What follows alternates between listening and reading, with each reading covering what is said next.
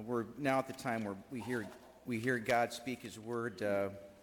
Paul's first letter to the Corinthians, 13th chapter, and this morning is just the third verse. If I give away all I have, and if I deliver up my body to be burned, but I have not love, I gain nothing. This is the word of the Lord. 25 years ago, almost to the day, a hearty band of people gathered in a small church building on Condon Road, 1.25 miles from where we are sitting today. And after a short service of Thanksgiving, left that sanctuary for the last time and walked here. I asked Warren McGee to pray the final prayer from that building before we left here. And you know, he was so choked up, he couldn't do it. And I had to go ahead and make that prayer. And in that moment, I realized it wasn't just a building, but the memories that Warren had and so many of his generation had of what happened in that building is what made all the difference. But once we arrived here, we celebrated the beginning of a new thing, but also the continuation of a work God had started in this community over 150 years ago. And while I have never preached on 1 Corinthians 13 before, I do believe that it is right for our text today to be, so now faith, hope, and love abide, these three, but the greatest of these is love. We do live in a time, don't we, when it feels as though tolerance and getting along, working through our differences rather than making them the excuse for lining up in opposite camps ready for battle, is considered normal. It's a sign of weakness if we try to get along with other people. But that, I want to suggest to you this morning, that is where love, not as defined so inadequately by the world around us, but love defined in the way that Scripture defines it. Considering others better than ourselves, spending and being spent for the sake of others, doing good to people whether they can ever pay us back or not, living generously and sacrificially whether we feel like it or not. This kind of love can change the world. So on this 25th anniversary, let us do two things. Look back with faith and look forward with hope as we consider Scripture's teaching on faith, hope, and love. Well, as I said, we're celebrating 25 years in this particular building. And just as a footnote, I want to give credit where credit is due. It was Joni, my wife Joni, who reminded me, Trevor, this October it's going to be 25 years since we moved into the building. And I said, yeah, I knew that. And she said, well, why don't you do something special? And I said, yeah, I was thinking about that.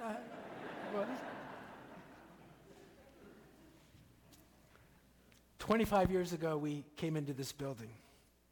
But the faith of this congregation reaches back over 175 years. Men and women brought their families to this frontier in order to secure a better life for themselves and their children. This was a difficult place with bitter winters, diseases without cures, weather as unpredictable then as now, and crops that could fail, but no grocery store or social safety net to rescue them if that happened. And yet, one of the first things they did was to gather in homes and worship. Followed less than 10 years later by a simple church they built with their own hands in the year 1844. I wonder what those men and women would think if they came to this community and to this church today. Would they not be amazed? And would they not experience a sense of pride that what they started survived and indeed has prospered all these many years later? Well, friends, that's our heritage of faith. Belief on the one hand in a gospel that has the power to save, and faithfulness to that gospel by recounting the story to generation after generation, year after year, as we have done. Were they perfect? No more than we are.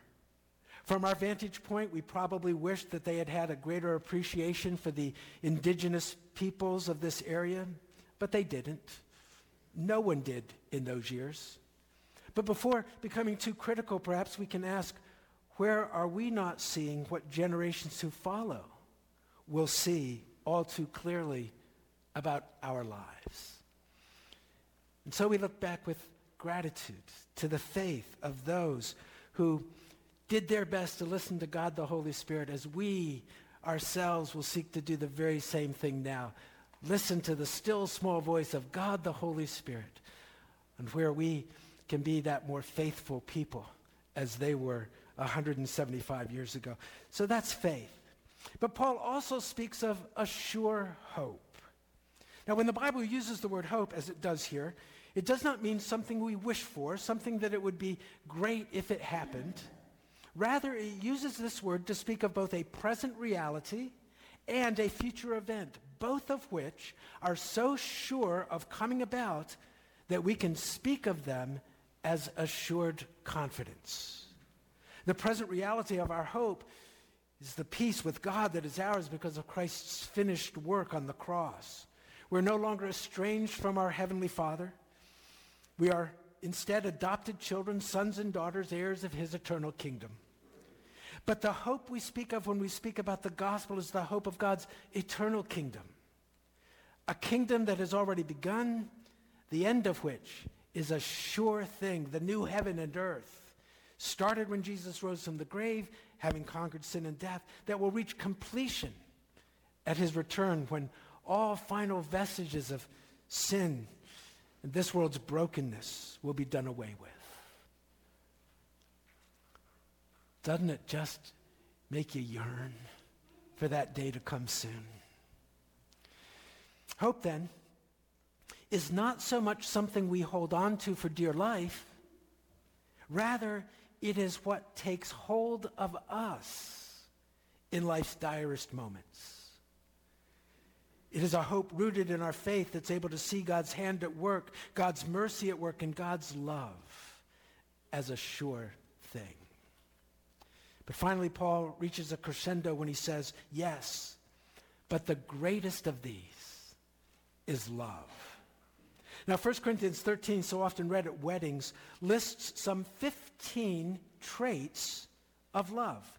And those traits are almost always translated as adjectives.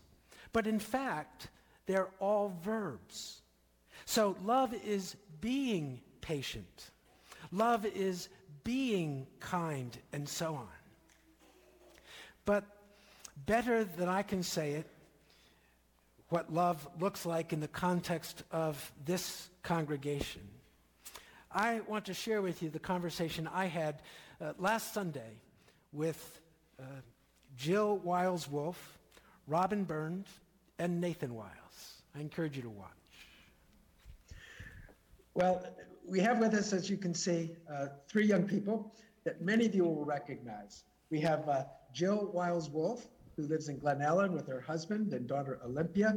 We have Robin Burnt, who lives very close by in Rockford with her husband. She's a graphic designer now, and she has a menagerie of animals that she and her husband are taking good care of these days, including 2 dogs and a duck.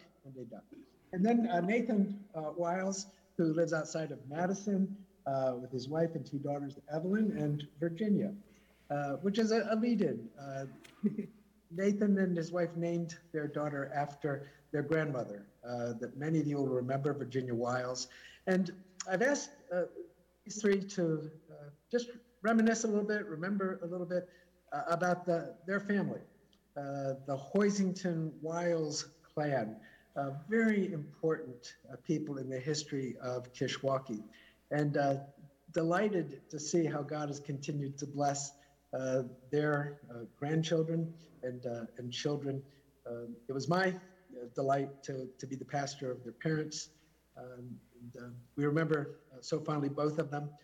They have both gone to be with the Lord at this point, along with their grandparents and Jim and Lois Hoisington, their great aunt and uncle. So I'm going to turn it over to you to just remember some of those things about Kishwaukee and your family's involvement here with Kishwaukee that have left an imprint upon you in your lives at this point. Nate, you're up. Yeah, I was struggling to come up with any particular stories, but I think that something I just kept coming back to, and I've thought about it a lot over the years, is just the church family as a whole, and how much of a family the church was to our family in particular. Just so much so that it's, I think, set pretty unrealistic expectations for me as my family has moved and looked for other churches over the years. Just when you grow up in a body of believers that goes back generations, that's where your parents went to church and your grandparents. It's where your friends' parents went to church and they know your parents and everybody knows each other. And when you walk in, you feel like you have half a dozen set of grandparents and parents as well. So just that community, like I said, set unrealistic expectations for just how interwoven a body can be in a church family. And I'd say just how much the church family really felt like family to us, so much of the time, as our family went through, various things, just that the church family was alongside us so much of the time, and just how tremendously appreciative we are of that. So that's my big picture view of the church family. That's great. Thank you. Thank you, Nathan. Yeah, I could agree with that, Nate. Same thing. I was thinking about it, just in terms that it never felt like we were ever alone in any way, even though I know a lot of times we joke that we were feral children growing up, but I know that we weren't. We always had someone that we could call on and count on to be either by our side or by our parents' side through any hard time or even just the happy times. It was fun to have groups of people from the church come over and just celebrate, get to spread the joy of what we might be having, or carry the burden of what we might be going through. It was always nice too for us growing up. We were so close to the actual physical church that there were times that we would either walk to church or walk home and have other people join us, just physically walk to the house. Be forgotten and walk home. Yes. Yeah. That's what I was going to say too. Get bored and be like, I'm setting out. I'll see you later.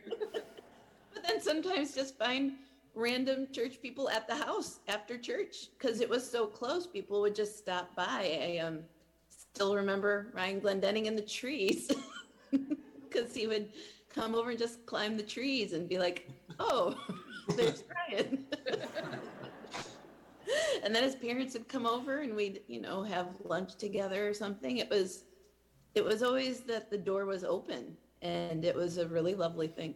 So Ryan Glendenning climbed a tree but didn't fall out. No, it's amazing. Not at our house. This is quite remarkable. Yeah, it is. Well, they took my answer, so I would just say ditto. But I was thinking, the thing I kept thinking was, everybody's kids were everybody's kids. And I felt like it wasn't just that people were looking out for us. I mean, I think, like all the sort of parenting, sub-parenting, our parents did at various times. And feral children were kind of the theme of the 80s. And I think we did have some of that too. It was great. And as a parent now, thinking about it, like Nate said, it's like the standard feels really high for any other kind of community that you might look out for, even though we were spread out. That was a rural community. It wasn't like we lived in a neighborhood we could walk easily to other people's houses. But I thought about that a lot too. And I think we talk about the heritage. I want this kind of maybe funny thing that I feel like I learned from grandma that was reinforced by dad, that has sort of maybe impressed, maybe annoyed many a pastor and, Bible, theology graduate, was that you don't put stuff on top of the Bible, right? Like you set the Bible down, you don't put stuff on top of the Bible. This is like, I cannot. I will walk around people's houses or churches or like fellowship halls and like take stuff off of Bibles. Like I've done that. So, that's from grandma. Yeah. And I mean, it's not like it's a magical book, but it's just like these little things of like, respect and doing your best. One thing about Grandma is she took everything very seriously. Not everything, but Most her everything. faith and those types of things. And that definitely was, Dad too. I had to take my hat off. If it was winter and I was wearing a hat into church, it had to be off as soon as I walked into the building. But then, as rules of parent, I had to have the hat on the instant I walked back outside. No delay, because it was cold outside. But you could not wear your hat in church. That one always sticks with me. Yeah. Those are wonderful memories on the one hand and truths on the other. Nathan, that tree house that you guys built behind your house, it's now owned by the Nybergs, Yep. and they still use it as a fun place to go and to hang out. I don't think they're smoking cigars together in it yet. I don't think that ever happened there. No, never. No. We'll talk Not to on Grandpa's Ellen property. about the cigar smoking at some point in the future. Well, guys, thank you so much for joining me on this. And it's so great to remember the people that were important in our lives, but also to see how that heritage is continuing in each one of your families and lives together too. So thank you so much. It's been great to be with you. Yeah, Thanks, Robert. Happy anniversary. Yeah.